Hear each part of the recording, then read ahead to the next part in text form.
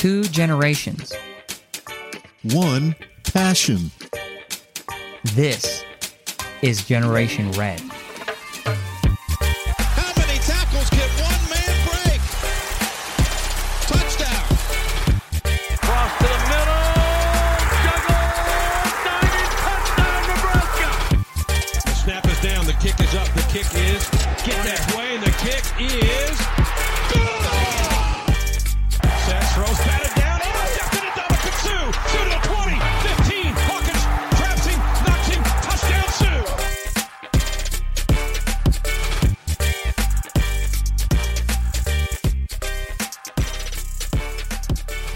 Hello, Husker fans. Your favorite father-son podcast duo is back with our Minnesota preview show of Generation Red, episode number 18. The kettle corn of Husker fan podcast where we do our best to be sweet, but at times we get salty.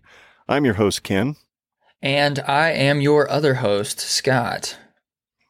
Yeah, I know. I threw you for a loop there because I didn't add any kind of stuff. I would say I am your disconcerted host, Ken, but shit, I missed that opportunity on the last one. Yeah, and I'm not wearing any khakis, so I don't even think I have khakis. I've got tan jeans, if that counts. That's close. That's almost there. Yeah. So what we're going to do tonight is we're going to preview the Minnesota game. We will give you all the current stats for this season, compare Minnesota to our team, as well as give you some players to look out for on the Minnesota.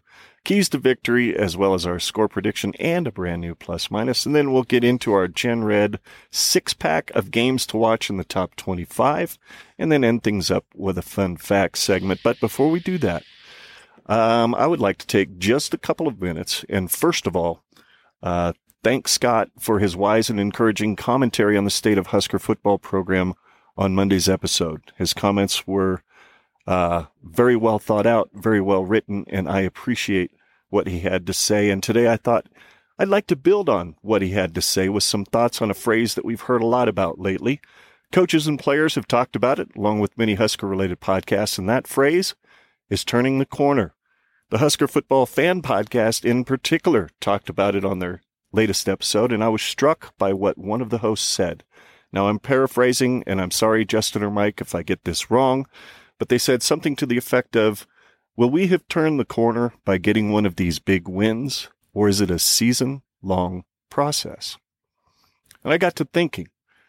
I think I am in the season-long process camp. With all of the crazy that has happened on the field in 2021, I actually see more than just progress. I see a program beginning to turn in the right direction after being adrift for the past 18 years.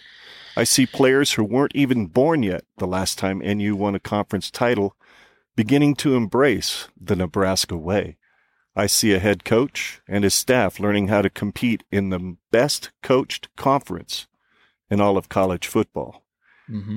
Yes, I also realize that we saw that giant steaming pile of shit that was the Illinois game, and we rightfully assumed at the time that nothing had changed.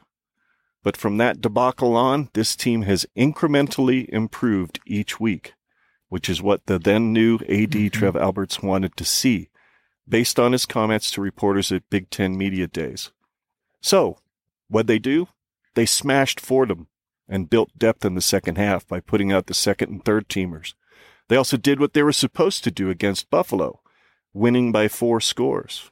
Then they got the nation's attention at number 3 Oklahoma, where the Blackshirts emphatically announced they're back.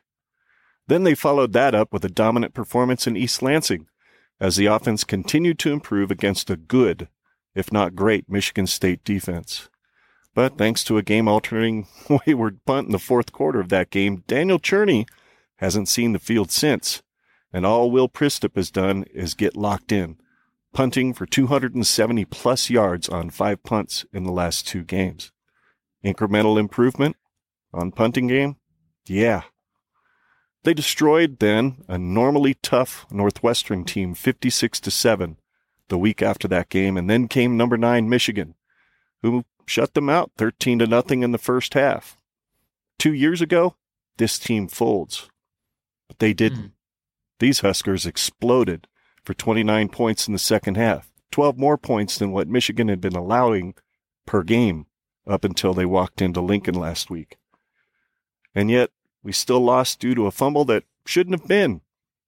It's hard to get a big upset win when you have to play the refs too, which is quite disconcerting. But stay patient, Husker fans. 6 wins is still the goal, and the next 2 games are a meh Minnesota team and a floundering Purdue after the first of 2 bye weeks for the Huskers. Win these 2, and we only need 1 more for a bowl. And based on previous performances against 3 ranked teams who are now in the top 10, I believe these Huskers could find a way to beat either Ohio State or Iowa. Throw in a road game at Madison against a mediocre Badger team, and 7 wins isn't impossible.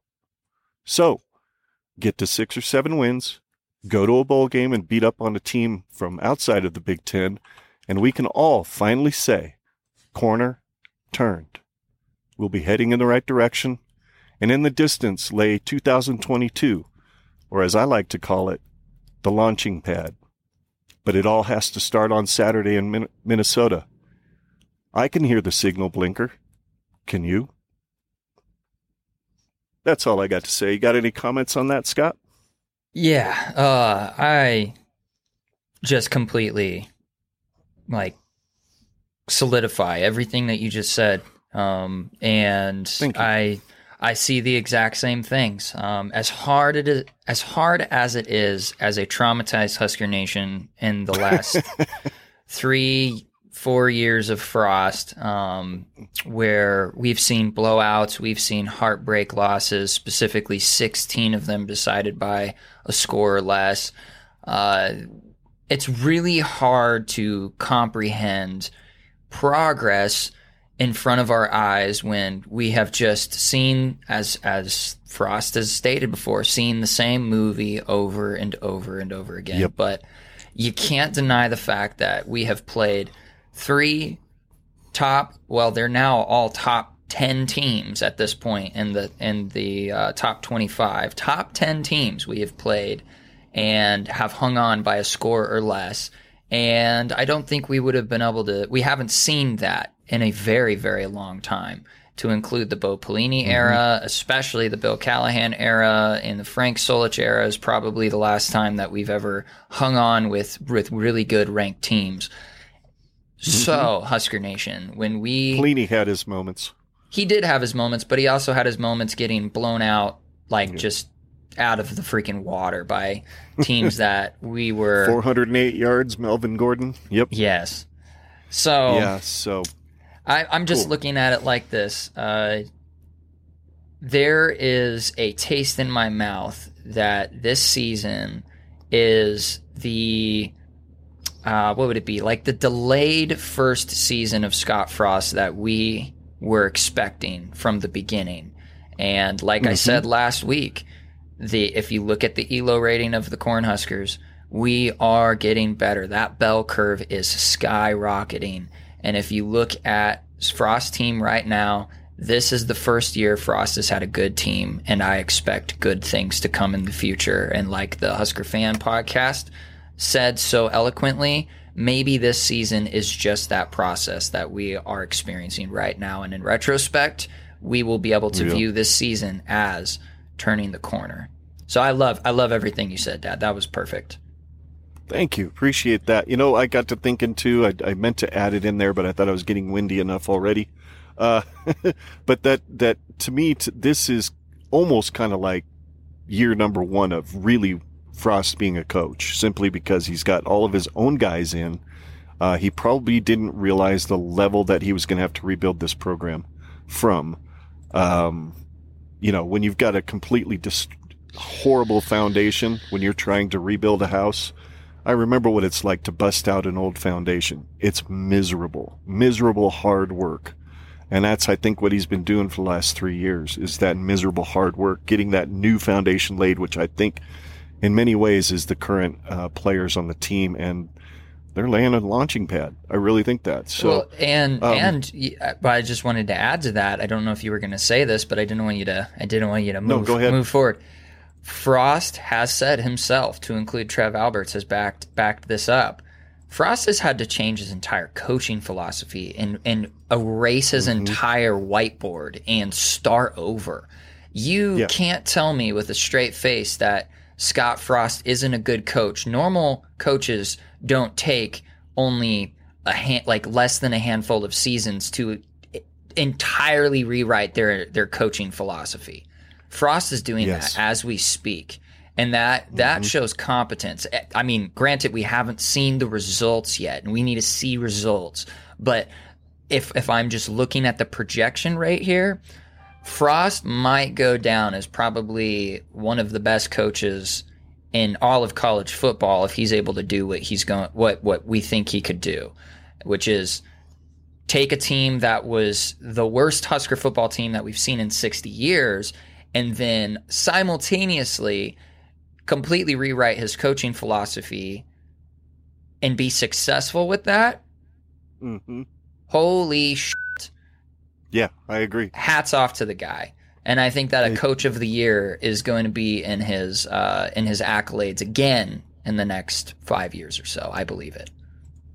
If we stay the course, I can exactly see what you're talking about too. Or we could just completely, crash and we just get blown out by Minnesota and then we just choke on our words. Yeah, and then we're paying Nick Saban $15 million a year to be here. So, though I doubt that happens. A retired and deflated Nick Saban. Yeah, after they're already calling for his firing after losing to A&M. Jeez, dude, Louise, that Twitter feed was cringy.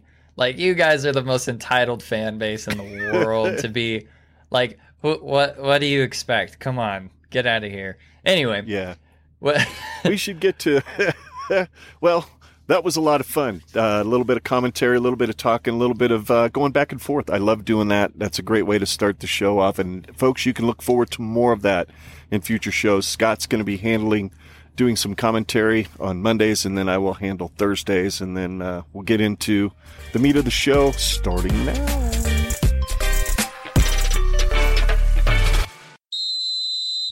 Minnesota, the Golden Flecktones. Record is 3-2. They are unranked. Last game was at Purdue, which they won 20-13. We should have won. Michigan State won 20-13, but I digress. ESPN matchup predictor says that Nebraska now has a 59.8% chance to win. We're favored by 4 points, and the over-under is 48. Whew. Favored by 4, over-under is 48. They're expecting a pretty tight one. So, let's see here. Impact players for Minnesota. On defense, I noticed, of course, Jay Gibbons right away, the linebacker with 30 tackles and 17 of them being solo.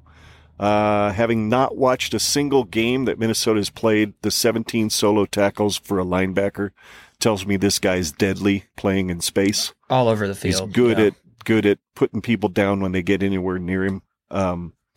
So let's see here. And you've got another one that's not too far behind him. What's the guy you've got? I've got linebacker Mariano Marin. Man, I just want to state that if we were to look at Minnesota's roster, they are -U because the amount of hyphens that they have for a lot of their players is incredible. Mariano Marin. I'll just say Marin. I want to say Marin, but I mean, I was in the Marine Corps and they called us like untied status Marins because it was just like a meme page. And so every time I see Marin, it just doesn't. It's like I want to say that, but whatever.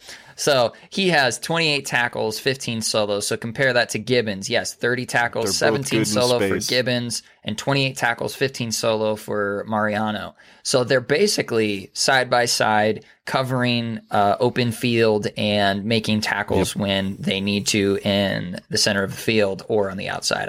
I don't know. Like Dad said, I haven't watched very many highlights of Minnesota, and frankly, the only game that I've watched Minnesota play, like actually sat down and watched it on TV, was the Ohio State game. So, I got a burp. Hold on. I'm drinking bubbly, so this is just going to happen. But Yeah, man, those two linebackers side by side are clearly being productive, and I think that they will be their defensive impact players of the game. But if I'm looking at the defense as a whole, I don't know much about the Minnesota defense, and I'm not going to speculate on who their impact players could be. These guys show hope, but just by looking at the stats, they have a solid group of guys with 10 different guys having at least 9 tackles each, and a good defensive lineman named Thomas Rush. I mean, with the last name like that, I mean, that's why he has 3.5 total sacks, all of them being in the last 3 games. So maybe he's finding a groove there on that defensive line. Yeah, I would say that these linebackers definitely have impact player potential, but I think across the board, across those 10 different players, they could just be all over the place. Their defense is a hit or miss at this point, but that's kind of just what I'm thinking with their defense. Moving over to the Golden Flecktones offense, both of us have nothing but wide receivers listed, but I don't think we should move to those guys until we just take a moment and talk about the running back position, simply from the standpoint that they're down to their third string guy, and I believe he's a true freshman in that Marquise. What's his last name? I don't remember. It's Marquise Irvin, and with Minnesota's top 2 running backs, Mohamed Ibrahim and Trey Potts, are both out for the season at this point. Because with Mohamed, I think Ibrahim, I think he has a torn or a strained Achilles tendon. So I don't think torn Achilles. I saw the injury. It's torn. It was ugly. Yeah, he's not coming back. So they are. That leaves the running game for the Gophers under the control of Marquise Irvin's productivity. His only good game at this point was against the Colorado Buffaloes. He had 15 attempts, 89 yards with a 5.9 average. But other than that, the Gophers are essentially one-dimensional with Tanner Morgan at the helm right now. And he's 52% completion rate, so it's not even a good one-dimensional.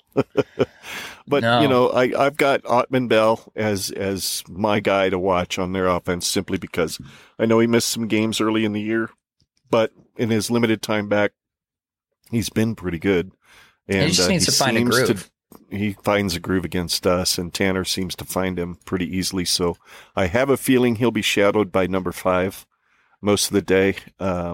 And hey, while we're on the topic, real quick on defensive backs, how cool is it that Q finally got a black shirt?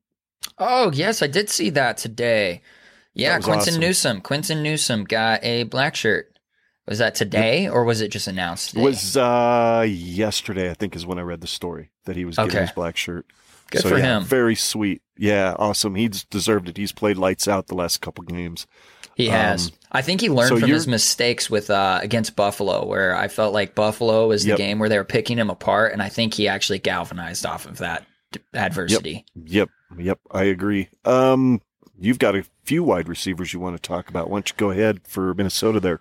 Yeah, so I would have picked Ottman Bell, but you kind of picked him, so I was like, well, shoot, let me look at their depth chart and see what kind of stats stand out to me. And once again, wide receiver Mike Brown-Stephens. He only has 4 receptions for the year, but like Samori Toure, they're all huge receptions for big moments. He has 4 receptions for 139 yards with a 34.8 average per catch. So that stands out to me, that he can find ways to get open in big situations. And if Tanner Morgan can find him in his progressions, look out for this guy. But I also have honorable mentions, because if you look at the receiving leaderboard, there's 4 names that stand out. Obviously, Ottman Bell just by his name, then Mike Brown-Stephens, but then we have Daniel Jackson and Dylan Wright. These 2 dudes are clearly the lifeblood for the receiving crew for the Golden Gophers, with the majority of their catches combining for a total of 324 yards between them and a 14-yard average between them. It's just something to look out for. Like I said, with Tanner Morgan, dude, he's having an underwhelming year, being that he was projected as one of the top quarterbacks of the 2021 Big Ten season. Seriously, if the Gophers have any chance of being productive, he needs to be a key for the Golden Gophers' victory against the Big Red.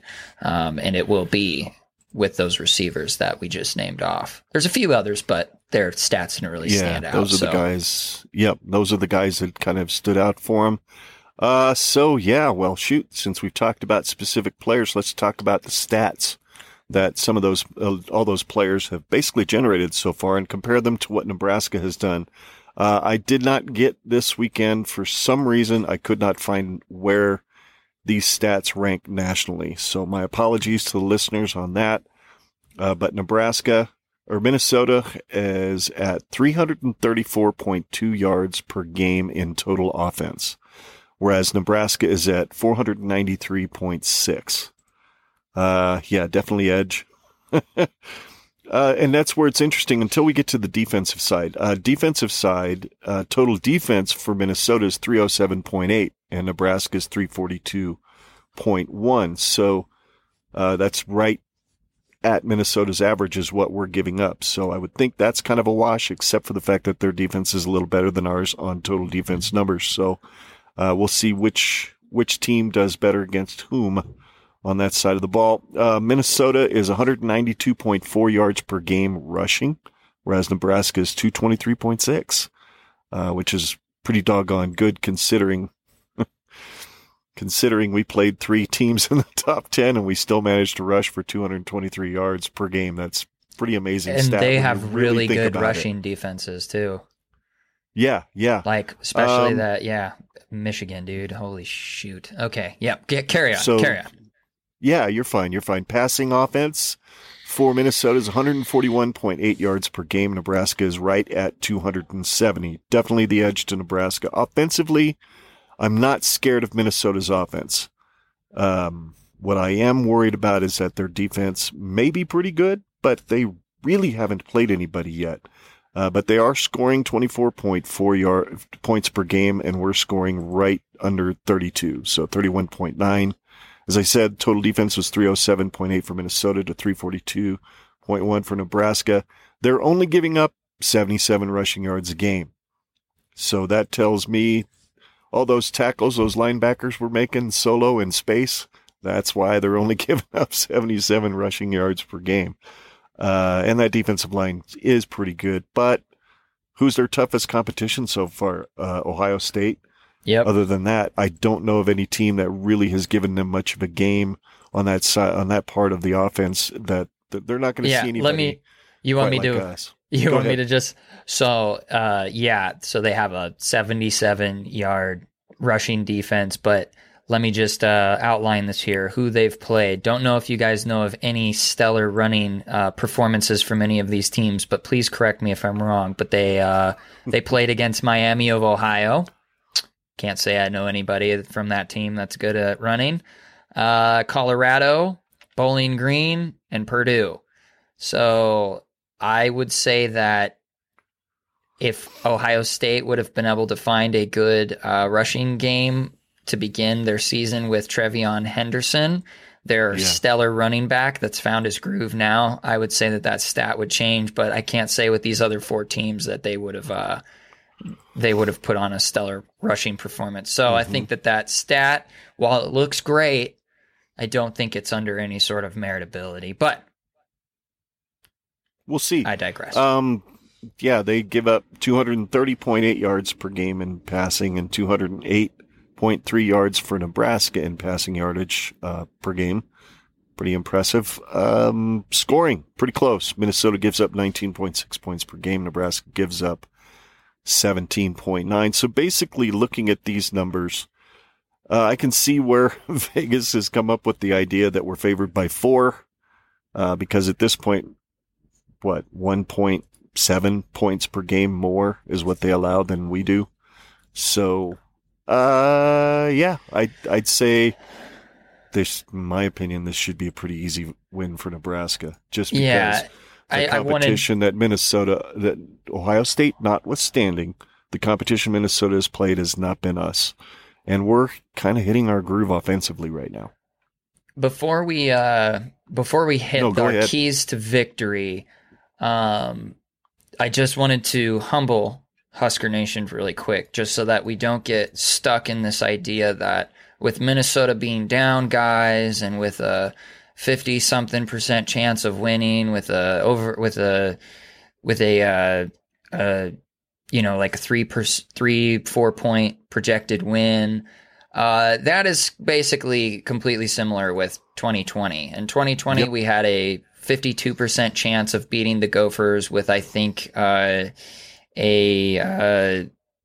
my gosh, hold on a second. We were like projected to win by like 4 points then too. And they were down 33 guys last year. 33 guys. And it seemed like we had a good shot of victory, but we fell to them 24-17 by an undermanned and underwhelming Gopher squad last year. So, and I don't even want to talk about 2019, but we just have to remember that even though our stats are similar, Vegas is predicting it to be a close game. I think it's pretty safe to assume that it will be similar and it will be a close game. But that is, it's like more or less whatever your interpretation of that is. But I just wanted to say one more thing. Last week, Minnesota did shut out Purdue in the second half when they were trailing 13-10 going into halftime. But with that, it also came with the help of Trey Potts prior to his injury. So it's really up in the air, and Nebraska being compared to Minnesota just in general, dudes and dudettes. Minnesota is in a very similar position that Nebraska has found themselves in previous years. Like, what Minnesota team is going to show up this week? Is it the defensive-led team that shut out the Buffaloes 30-0?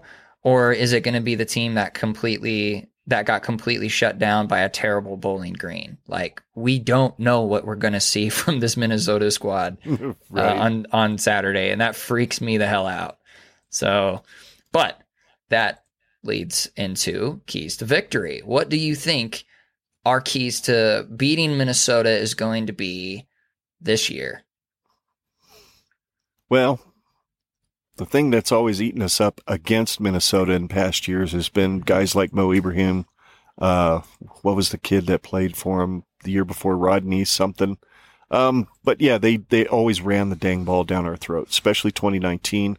2020, they did the exact same thing when we were supposed to beat them with 30 dudes that didn't even make the trip. When we should have ran, because they were one of the worst run defenses on the planet that year, and we decided to freaking throw the ball with 30-mile-an-hour winds. So I'm still baffled by that game plan in 2020. It made no damn sense. None whatsoever. So for me, a key to victory is stop the run.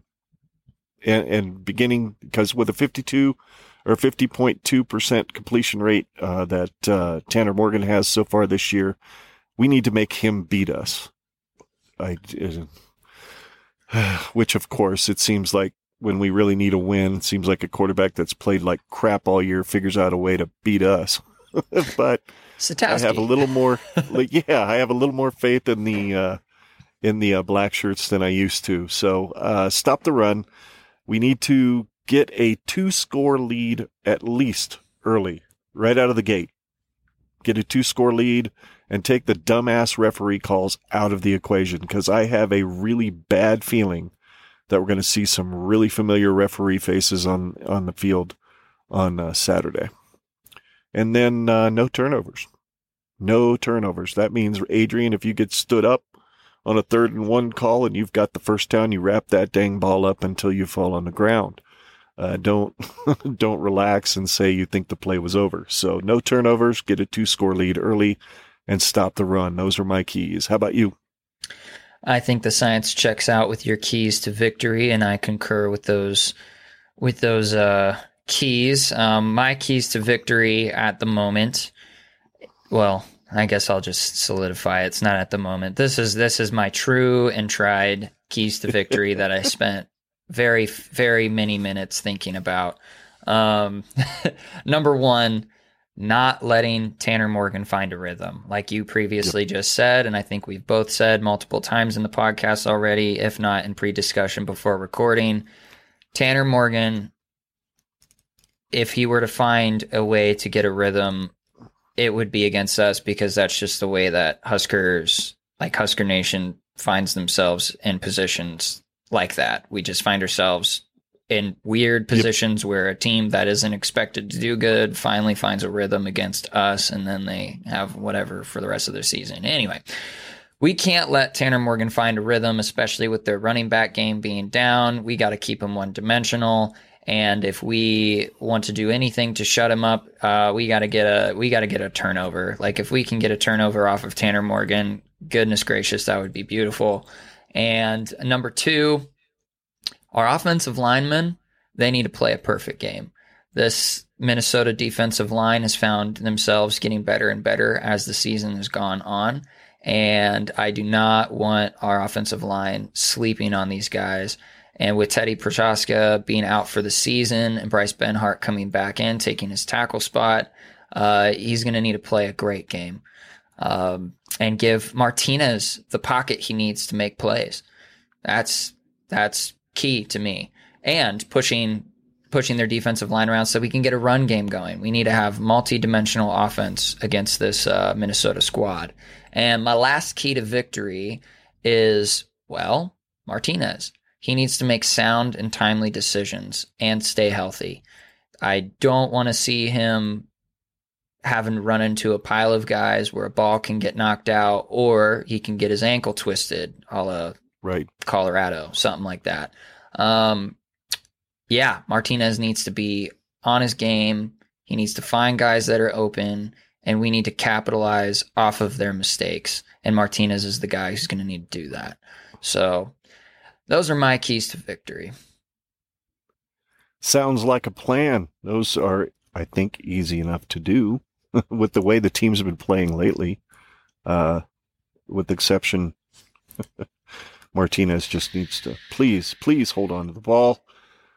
And that leads us pretty much to our score prediction. Why don't you start this one out? What do you have for a score prediction? I think it's interesting what you've come up with. So, aside from all of the banter at the beginning of the podcast and talking about this season being a building season and turning the corner and all that stuff, I truly believe that this game will be another frustrating one for Husker fans to watch. I have this gut feeling that it's going to be a tough one. We're not going to blow them out. It's not going to be a Northwestern, although I hope to God it's like a Northwestern. That would just be a beautiful thing to watch. I believe that even though I'm not at all educated via the eye test on Minnesota's defense this year, stats don't lie, and they have a good squad, and I think that they will give us their best game on Saturday. We will see the best Minnesota team that we will have seen this year, bar none, this Saturday, for sure. And I have a feeling that it will come down to a one-score decision. And I do believe, though, that the Scarlet and Cream find a way to put together a game-winning drive in the final moments of the game where we are actually behind, and we will win. And I think that the score is going to be something like a 24-23 Nebraska victory, whether that comes with a field goal from Connor Colt to redeem his entire season, which, granted, he has done a great job kicking extra points for the past few games, but he hasn't been tested in an actual field goal attempt in the past 2 games. Mm-hmm. Yeah, 2 games. Yeah. 2 games. So...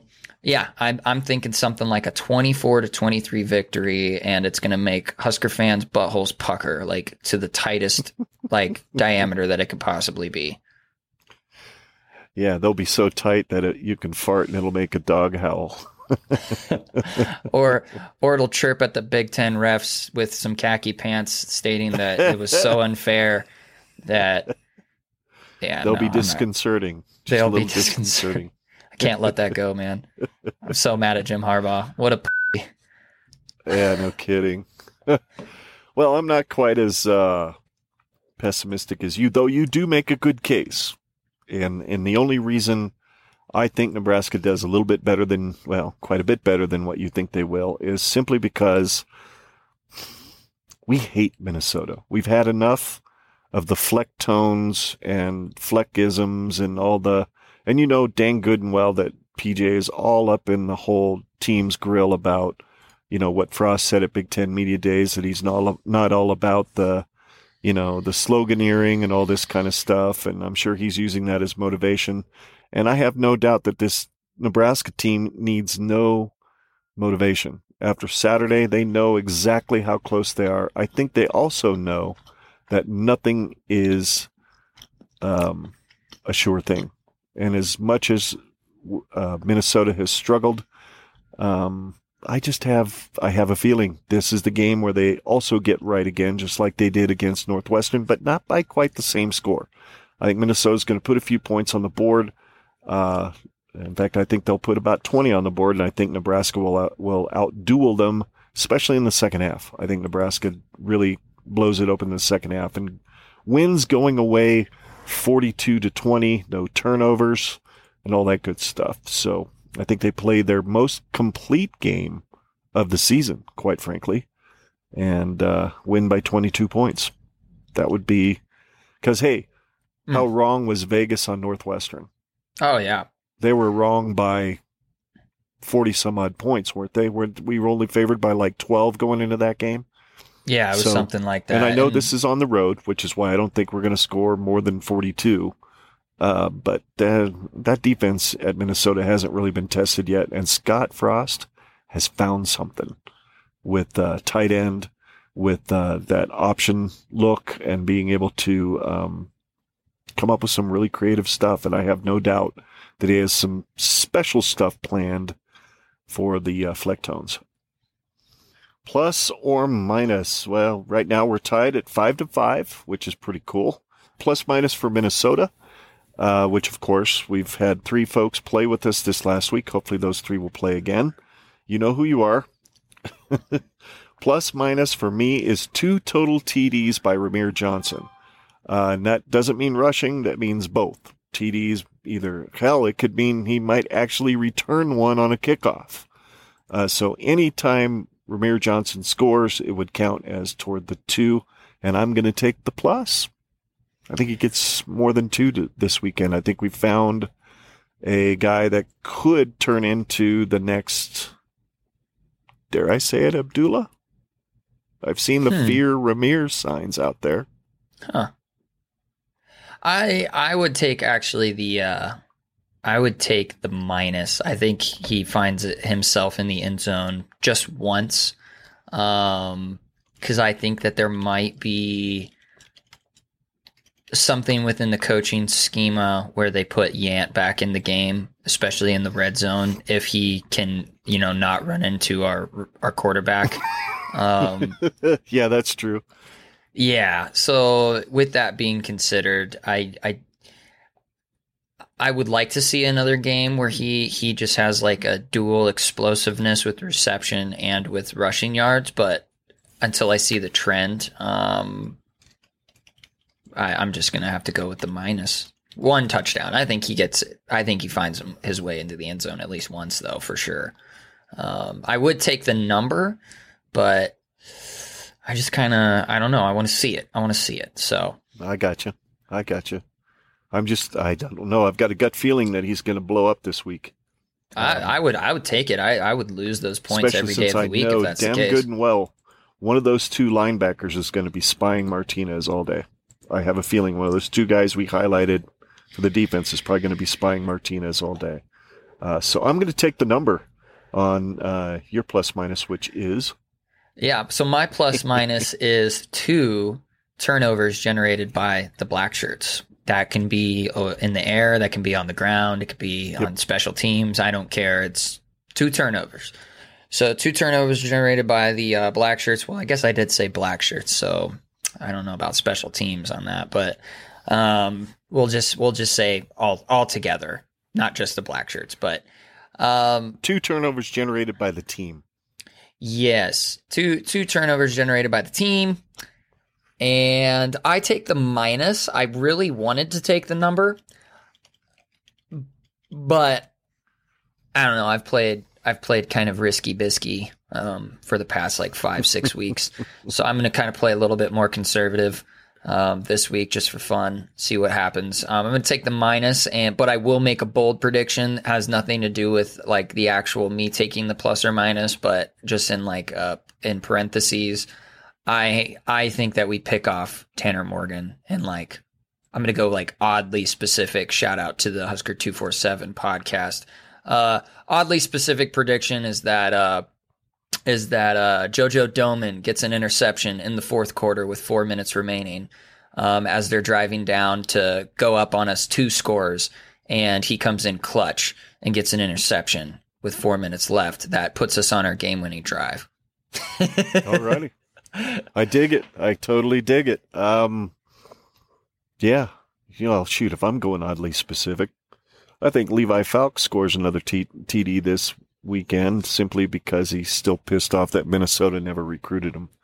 And what if he does? I'm going to jump on your oddly specific. What if he does the same thing that Xavier Betts had, where it was like a wheel route option pitch, where he comes out from behind with Xavier Betts running next to him, but he fakes the pitch to Betts and gives it to Falk, and then Falk takes it just right off the side, and just dude, that'd be funny. That'd be beautiful. That would be beautiful. Well, you know what? By gosh, I think we've covered Minnesota as much as we could possibly cover it. So why don't we move on to our Gen Reds 6-pack games of the week?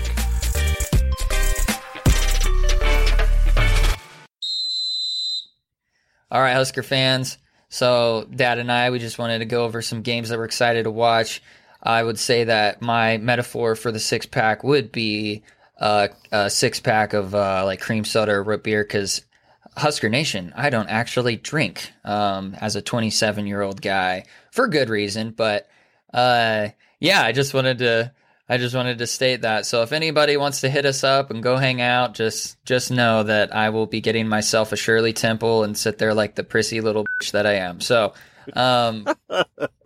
yes, there really aren't that many good ranked versus ranked games to watch this weekend. It's kind of stale this weekend. There could be upset watches, like unranked teams, such as a few of the games that I picked out that I think could be an upset, and I think one of yours could be an upset as well for a Cinderella story, but we'll get into that.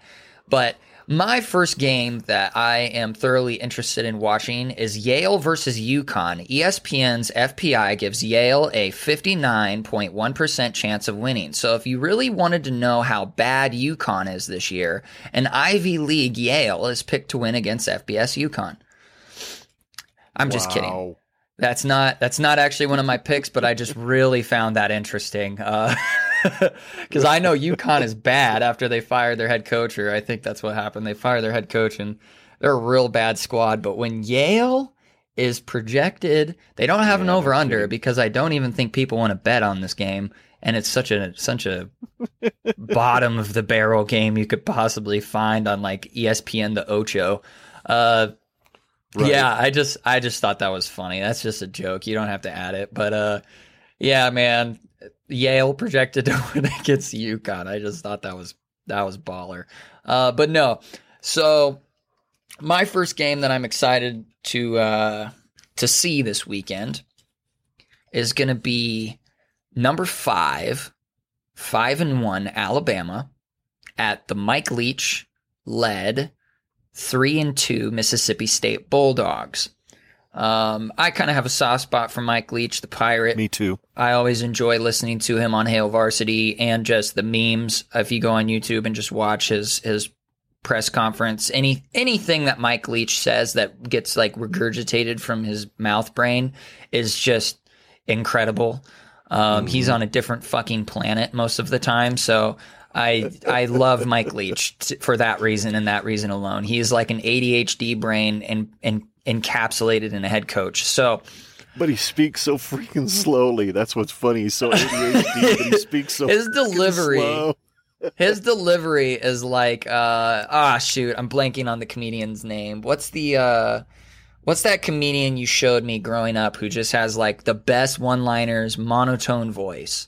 Oh yeah, Stephen Wright. Stephen Wright. He reminds me of a Stephen Wright, but in a head coaching with a southern body, accent instead of a Boston southern accent, a little bit more bubbly of a personality, I would say. But yeah, man. So I'm projecting Alabama to win, but how cool would it be for Alabama to have back-to-back losses against Texas A&M and then Mike Leach and the Mississippi State Bulldogs? I don't see it because the over-under, if we're just looking from Vegas's standpoint, they actually aren't giving Alabama that much of an up on them. Basically, you look at it, they have an over-under of 57.5, with Alabama being favored by 17 points. So that's They're thinking quite the spread. 37-20, somewhere in there. Yeah. So I don't know. I'm picking Alabama, but God, it would just be so cool to watch Alabama lose back-to-back and have literally no chance of getting into the college football playoff and watch the Alabama fan base just implode on itself. That would be awesome. But what do you think?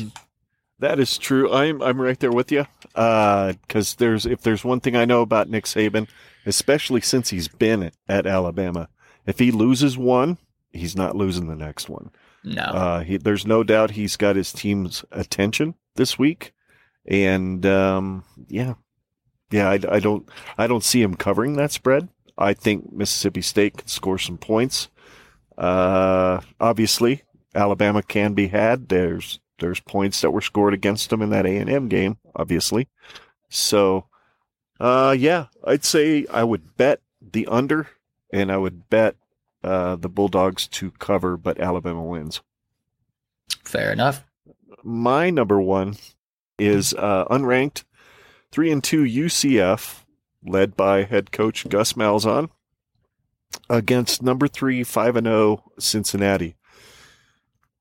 And the only reason I am kind of leaning UCF is because Gus Malzahn runs a very similar offensive scheme to the one that Sean Watson ran when he was at Nebraska back in 2011 when Luke Fickell, the Cincinnati head coach, was the interim head coach at Ohio State.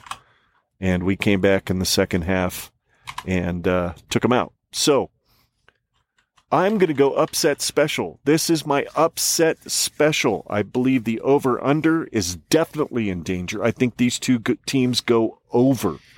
I think we're probably looking at 65 points scored between the two of them, and UCF pulls out the victory 31. Now, that wouldn't be 65, would it? 34-31. UCF wins. Holy crap. Okay, yeah, that is definitely, I would say that would be upset of the week if all of these games play out as expected. I don't know. I am also kind of in the boat of thinking UCF could pull off a win because I mean, if you just look at their schedule, they haven't really played anybody tough yet. They played a good Louisville squad and lost like in the worst way possible at the end of that game, which was an exciting game. Yep. And then they went the next week and lost. Or actually, it wasn't the next week. They had a bye week. And then they played Navy and they lost to Navy. But then they beat Eastern Carolina in a very close game, 20-16. Yeah, 20-16. I don't know. I feel like UCF will find a way to be in that game. And I think that, yeah, they definitely go over. I would say more up to like 70, 75 points between the both of them. They just go back and forth, slapping each other in the face, back and forth, back and forth. But ultimately, I think Cincinnati keeps their Cinderella college football playoff hopes alive and wins something to the likes of 45-41. That's kind of what I'm thinking. So actually that's like that's 80. That's 86. Like 80. That's yeah. But it's way up there. So anybody betting the over will be happy as shit. What's your number 2 game? My number 2 game. So the rest of these games that I have on my list are mostly just kind of keeping an eye on teams that I'm interested in the Big Ten just for this week, because there's just not much exciting to look at in the top 25 game showdowns. But my number 2 game is unranked Purdue at Kinnick, facing off against the number 2 Iowa Hawkeyes with a 6-0 record. They're playing in Kinnick at like 2:30 or something like that.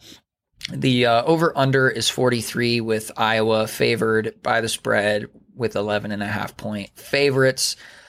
I am going to go with Iowa, but if Purdue were to just find a way to be good, which they have had moments this season where they look better, they look more improved throughout the season. I don't know. I think that Purdue could find a way to upset Iowa if they find a way to have a decent defense, because Lord knows that Iowa's offense is less than impressive. And if they can find a way to exploit Iowa's defense in some weird way, they could pull it off. But ultimately, I'm picking Iowa, and I think that 11.5 point spread is just about right. I would say Iowa beats them something to the likes of like 31-21, something like that. That's kind of what I'm thinking. But what do you think? Yep, I'm right there in the boat with you. I think I don't think Purdue covers. I think Iowa covers. I think might be that. Good God, that Iowa offense is awful, though. So I would say Iowa probably scores on one defensive play, because Purdue, they're just not good. So, yeah, Iowa definitely wins. I don't think I would bet the over. I think I would bet the under, and I think Purdue just might cover that spread. I don't know, but yeah, Iowa wins. So my second game is I don't have any Big Ten games on mine because there was some that kind of intrigued me, like this one. Number 25 Texas at 4-2 is at home against number 12 5-0 Oklahoma State, who's kind of a sneaky good team. So I'm kind of torn because Texas got their butts handed to them by Arkansas, but yet they had Oklahoma against the ropes and they let them off. Mostly because Oklahoma decided to bench Spencer Rattler for a guy who plays football a lot like Adrian Martinez does, and Texas didn't know what to do with them. The over-under is set at 60. Texas is actually favored by 5 going into Oklahoma State. I'll still never figure out why the hell Texas is favored. Dang it. I'm going to go Okie State simply because they're at home. Simply because they are at home. And, yeah, I just don't have a whole lot of faith in that Texas defense after not figuring out how to stop a running quarterback. Though OSU probably has a quarterback that's kind of a statue, because that's the Gundy model. But I'm going to go with the team that's ranked higher, just because they're ranked higher. How about you? Yeah, I'm going to also go with Oklahoma State. I just think that the bias against Texas and, as Husker Nation like to say, and there were T-shirts printed off in the thousands, Tuck Fexus. And anytime watching... Holy shit, I don't have to bleep that. Cool. Yeah. I just don't like Texas, and I like it when they lose. So I want to see Oklahoma State prove their undefeated record of 5-0 to be valuable with three consecutive wins against ranked teams, because they beat number 25 Kansas State, the number 21 Baylor, and now if they can beat another number 25 Texas, that would be beautiful. But yeah, it is at Texas, so it's going to be a little bit harder for OSU to pull off that win, but I do think that they find a way to win. I don't know why Texas is favored so much other than just bias. I really think that's all it is. It's just bias. So yeah, I'm going Oklahoma State just because I don't like Texas, but it wouldn't surprise me if Texas wins. So alrighty. What's your number 3 game? My number 3 game, once again, like I said, I'm curious to see how Iowa prevails with their number 2 ranking and being a college football playoff contender at this point. I'm curious to see how Michigan State can continue to hold their own. and prove their top 10 worth and prove their ranking and prove their 6-0 record. So my next game is, yes, number 10, 6-0 Michigan State, going to Indiana, unranked Indiana, with only 2 wins on the record right now, 2-3, with the over-under being 48.5 and the spread being 4.5 points favored in Michigan State, or towards Michigan State. I don't know. This could be upset. This could be upset alert. I'm going to pick this to be my upset of the week. I think that Indiana somehow finds a way against Mel Tucker and drops them off of their top 10 ranking. As much as I think that Kenneth Walker III is showing his explosive capabilities aside against us, which I'm just thrilled about that we were able to shut him down like we did. I don't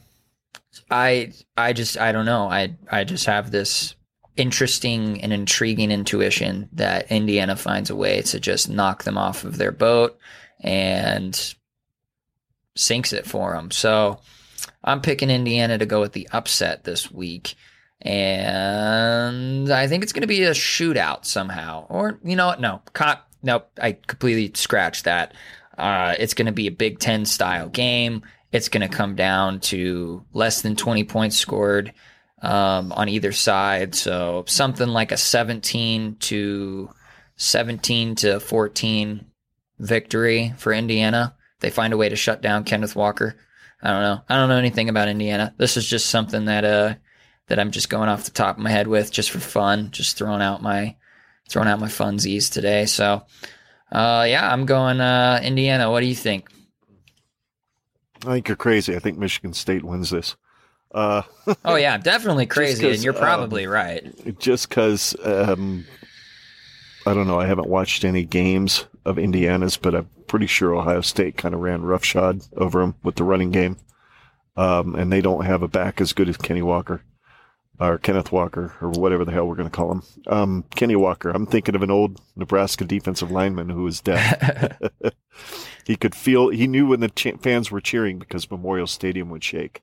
I'm going Michigan State all the way, and I think they cover the spread. I think they win by 10. Yeah, I can see that. Like I said, I'm looking at Indiana's record, and it is definitely not impressive. Barely got a win off of Western Kentucky, 33-31. They got blown out. Well, they didn't get blown out. They got shut out by Penn State. Basically shut out by Iowa. Yeah, got pretty much smacked by Cincinnati. So they have literally, I have no reason, no form of logic as to why Indiana would win. But you're going with your gut.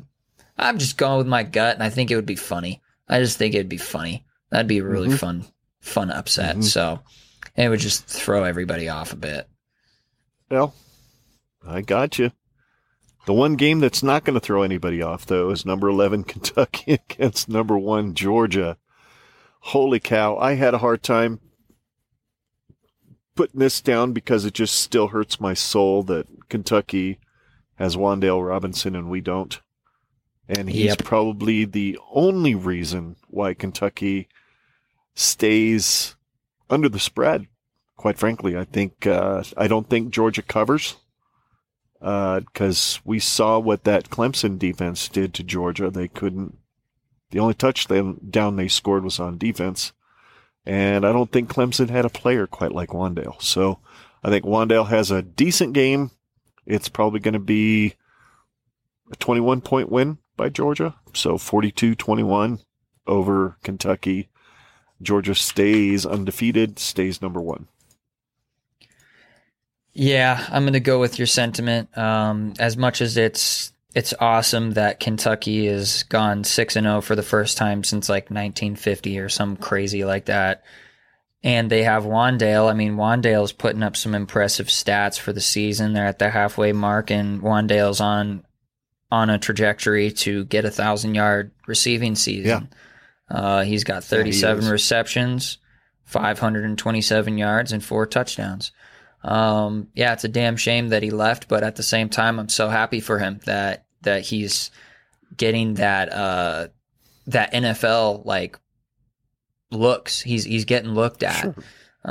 So yeah, I just don't think, dude, that Georgia defense is just ridiculously good. I don't know how Kentucky can put together an offense that will be productive against them. It wouldn't surprise me if Wandale just gets absolutely like lit up in multiple ways. Dude, I just don't. I don't see it. I don't see them winning. But yeah, I'm going Georgia. I think that the over-under and the spread is pretty much my sentiment. I think Kentucky will find a way to keep Georgia on the lower end of scoring, but I don't think that Georgia will allow Kentucky to score all that much. So I don't have a prediction of a score because I really don't know, but that's what I'm thinking. Georgia. Well, there you go, folks. Those are our Generation Red 6-pack of games to watch. So why don't we move on to the last segment tonight, and that is our fun fact. I'm not exactly sure if what we're about to say now is going to be a lot of fun, at least for my end. Scott, it looks like he might have a little more fun than I will.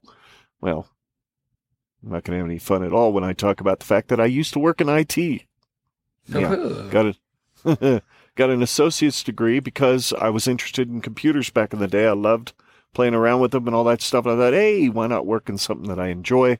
So I got an associate's applied sciences degree in information technology in 1999. When we lived in Arizona, you were just a little tyke.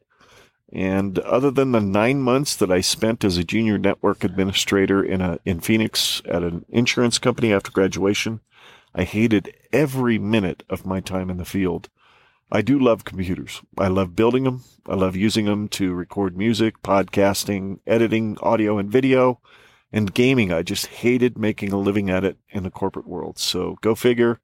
I have a technology degree and I drive a truck. And quite frankly, I make a pile more money driving a truck than I would have made in information technology, at least in the area that I was in. So that's my fun fact. How about you? Yeah, so my fun fact is going to be that I will actually be in Colorado this weekend for a little vacation that I'm taking with my wife, partially because I'm going to go see my favorite band, as I stated in, I think, the original fun fact section earlier in our podcasting career at this point, because we're making so much money with this, was music. And my favorite band is August Burns Red. They're playing in Denver on the 17th, I believe. Yeah, 17th, Sunday night. And I look forward to seeing them, hopefully, because so far half of the venues have canceled the August Burns Red event because of COVID-19 positive cases. So we'll just kind of see how that plays out. If I can't go, it's fine. I'm already kind of mentally prepared for it to be canceled. But other than that, my wife and I do plan on going hiking. We got a reservation for a really nice restaurant that we're going to go out to. We're just going to explore Denver and just kind of get away, have a little mini vacation. But unfortunately, that means that I will miss the game because we will be hiking Saturday morning. We will be going out to somewhere that my wife found. Give me just a moment here. It's somewhere in here. Where did she book? We're going to the Rocky Mountain National Park. That's where we're going. Sweet. Yes, and I opened this up and now I can't get out of it. Okay, there we go. So we're going to the Rocky Mountain National Park and we're going to be hiking from the morning time until the afternoon. And so I will actually miss the game. And it will be the first Husker game that I will have actually missed since I was in Japan in 2017. I still found ways to watch games when I was in Japan, but it kind of sucked that because of the time zone difference, those games kick off, if I could find a stream for them, was at like 3 a.m.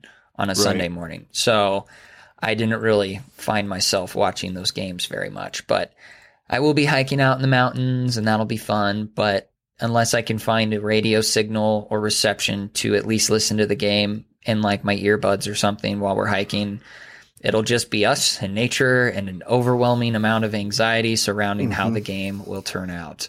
I do plan on watching the game after we get back to our hotel, regardless of how it turns out, but I sure hope that it's a W. That would just be awesome. But that's just a fun fact about me and my life currently. Super stoked about it. I just want to go to a mosh pit and watch my first concert. My first concert since COVID kicked off, and I was supposed to go to a concert earlier in September, but it got canceled due to COVID. So, here's hoping. Well, I'm hoping you get to go too. That would be really awesome. And by the way, if you've got any kind of cell phone signal, data signal at all, wherever you're hiking, just go to Huskers.com, plug your earbuds in, and navigate to where they have the audio signal of the game. You can at least listen to Greg Sharp and Matt Davison call the game. And if your wife gets pissed, just tell her you're the one that planned this damn hike on a Husker Saturday. So that was actually in my back pocket. I was planning on just telling her that. Man, good man. And it's our podcast. This is what we do. You've got to let me listen to this. So yes, exactly.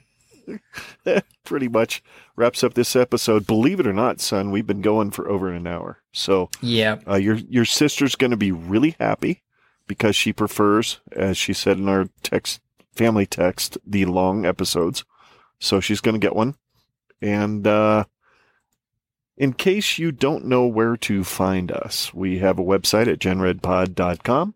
We are also on the old social networks at facebook.com/genredpod, where you can play the plus minus game along with us. And I will have the Minnesota plus minus posted here later this evening. And Twitter at GenRedPod. YouTube is Generation Red Live, where we will be doing some live streaming starting in January of 2022. It's actually going to be a specific kind of a live stream called the Big Red Roundtable, where Scott and I will sit down with other Husker podcasters as well as other Husker fans that just want to sit and talk Husker football. And that's what we're going to do. So it's not going to technically be a Generation Red podcast, though we will post the audio from those live streams on our Generation Red feed. So stay tuned, and you will be able to hear those live streams as well. If you want to be a part of those live streams, you can email us at genrpodcast@gmail.com or email any of your suggestions, questions, or comments about the show to that address as well. We really appreciate you guys listening. And he's Scott. I'm Ken. Together we're Generation Red, and we're here to remind you that Iowa may win this week, but their corn still sucks. Yep. And yeah, go Big Red. Go Big Red. See you all on Monday. Maybe. We'll talk about it when we get there. Yes. I'll be somewhere doing something. Yeah, so if you don't see the show on Monday, there's a reason. Blame his wife. That's what I say. Thanks, Jesse.